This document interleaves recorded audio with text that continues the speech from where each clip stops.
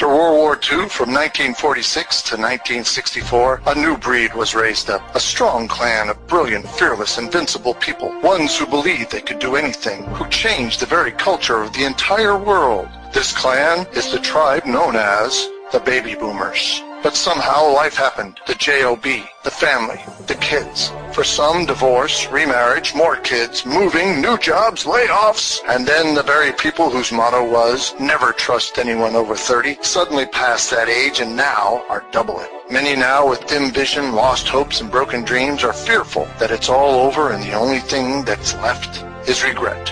But out of the ashes was born Bobby the Boomer. His mission is to inspire belief, rekindle his clan's fire, to revive the hopes and dreams of his tribe so they will rise up once again to surpass their glory days and achieve even greater things now.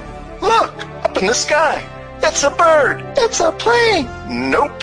It's Bobby the Boomer. Bobby the Boomer. Hey, Bobby. Bobby boy.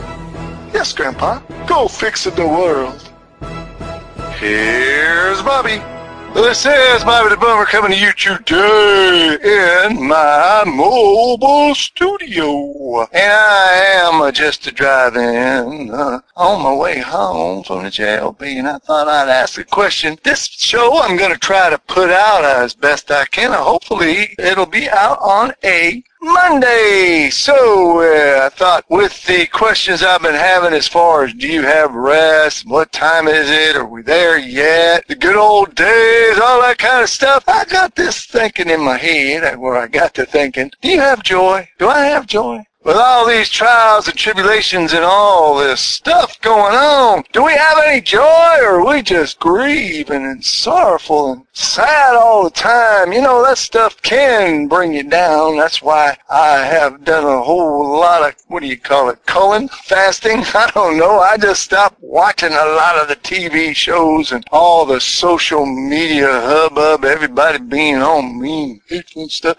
I just stopped looking at it. You know, like we said, or I said a few episodes back, what you focus on is what happens in your brain. You know, you sow a seed, it starts growing, and you plant negative stuff, you're going to grow negative stuff. You looking at negative stuff all the time, guess what happened? So let's talk about joy today. Do you have joy? The reason I came up with this here is because, well, it's Monday. At least while I'm trying to play this, hopefully it's Monday. But you know what? It's a timely message no matter what, because we got trials and tribulations all the time, every day, don't we? So, do you have joy? You know, we say well, I don't say it, but there's folks that say, you just got to pull yourself up by your own bootstraps and muscle your way through and all this stuff. Hey, what if you ain't got no boots? And what if you ain't got no muscles? Or what if you ain't that strong? You know, I got this thing every morning. I get up and I say my prayers. So, Bobby's getting to be Bible Bobby, not Bobby the Boomer. Well, I know my faith is pretty strong, and I believe, and if I can help you with some examples and stories, that's great, because I'm not ashamed of the gospel, and I'm not ashamed of the Lord and Savior. I'm not trying to beat you into submission or make you do anything you don't want to do. You're going to have to find out for yourself, but I'm just sowing some seeds. So, I read these, what they call Our Daily Bread. It's a little journal. It's less than 2 pages, and for somebody like me who doesn't read all real good, reading's fundamental. It ain't no fun for me, and it's mostly mental.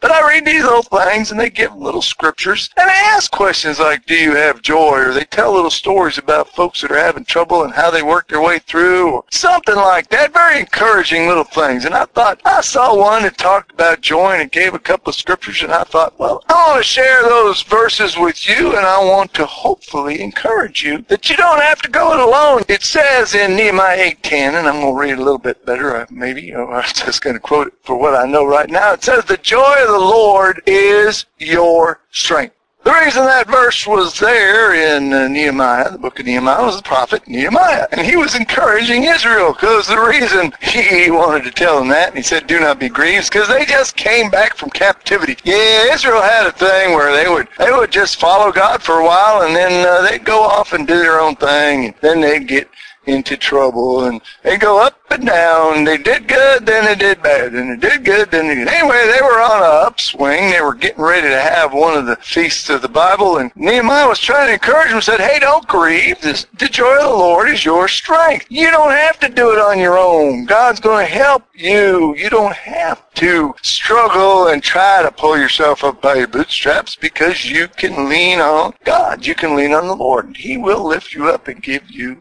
joy. And it was true then, and it's true now, because it says that God is the same today, yesterday, and forever. It says He doesn't change. So if He doesn't change in character, then that means there's, if He said that He was the joy and strength, and that you don't have to be fearful. All them things, I'll never leave or forsake you. If it was true then, it's true now. So if you're having problems and you're trying to figure out how to have some joy, you can lean on the Lord. Yes, indeed. So let me go ahead and say that scripture from Nehemiah 10 and maybe expound a little bit more. Nehemiah 8:10, and it says, do not grieve, for the joy of the Lord is your strength. And I looked up the word grieve because that was kind of interesting to me. I like looking up words, and in the Strong's Concordance it said grieve, to be sorry, to carve or fabricate, fashion, worry, pain, or anger. When we're sad or not joyful, do we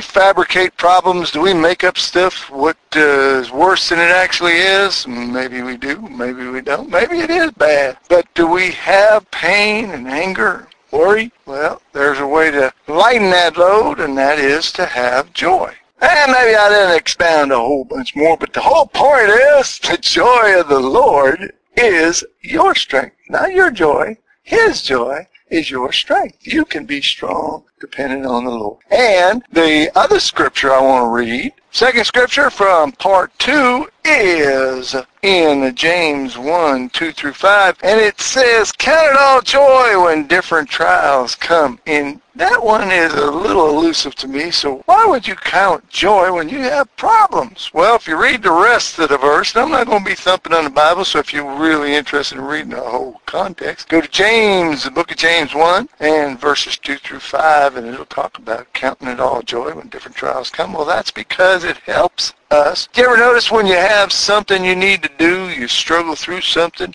it does make you stronger. They say if it doesn't kill you, it'll make you stronger. Well, I don't know about that one. Yeah, that's something that I have to wrap my mind around, and it is not so much that you're having joy, that you're having problems, but it's the outcome. It's the end of the matter. It's the fact that if you have joy while you're going through that, or you look to the end of the matter, you look to the fact that you can have joy in the knowledge that it ain't going to last forever and that things are going to be okay. That one's a little more, well, at least for me, I remember reading stories with Paul and them. They went into prison, Peter, they're all chained up, and they're singing psalms. They're counting a little joy to be in this kind of trouble. But I think I'm starting to figure out they understood that this life ain't the only rodeo, and there's something better in store for those that believe. There's something better. It's not the end. It's just a part of the journey. So does that mean you jump up and down and you just say, yee-haw, they're beating me, they're chaining me up, I got problems, I can't pay my rent, I don't have enough food, or whatever is going on? Well, I don't know. I know some people that actually are so on fire for the Lord, and they can see the end of the story and not the middle of it where you're in the difficulties getting to the journey. Sometimes you got to go down into the valley to get up on the mountaintop, right? And sometimes you got to wait for the rainstorm to be done till you see the calm and the beautiful rainbow. Right? So, if you're going through trials, if you're having trials and tribulations and all, yes, if you're having a hard time like me sometimes where you can't just say, yeah, this is wonderful, let's do that again, but you just got to kind of look,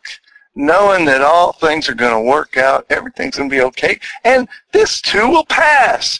You know, the good times, they say, what is it? Time flies when you're having fun. Well, that means that when you're having a good time, things it eventually ends. You know, if you watch a real good movie, it's going to end. If you're having a really good party, it's time to go home. Well, you know, it works the other way, too. If you're having a lot of problems, a lot of troubles, a lot of tribulations, sooner or later, it's going to be done. And then you'll be all right. So I hope you're okie dokie. I hope you are joyful on your journey. I hope you're able to do that and lean on the Lord. If you haven't done it, you might want to try it. And if you want to try it on your own, well, then you can go ahead, just think happy thoughts and try to do that. Go to your happy place. And like I said, focus on the positive, not on the negative. But I like to lean on the Lord because He doesn't put things on us that we can't handle. It's too much for us.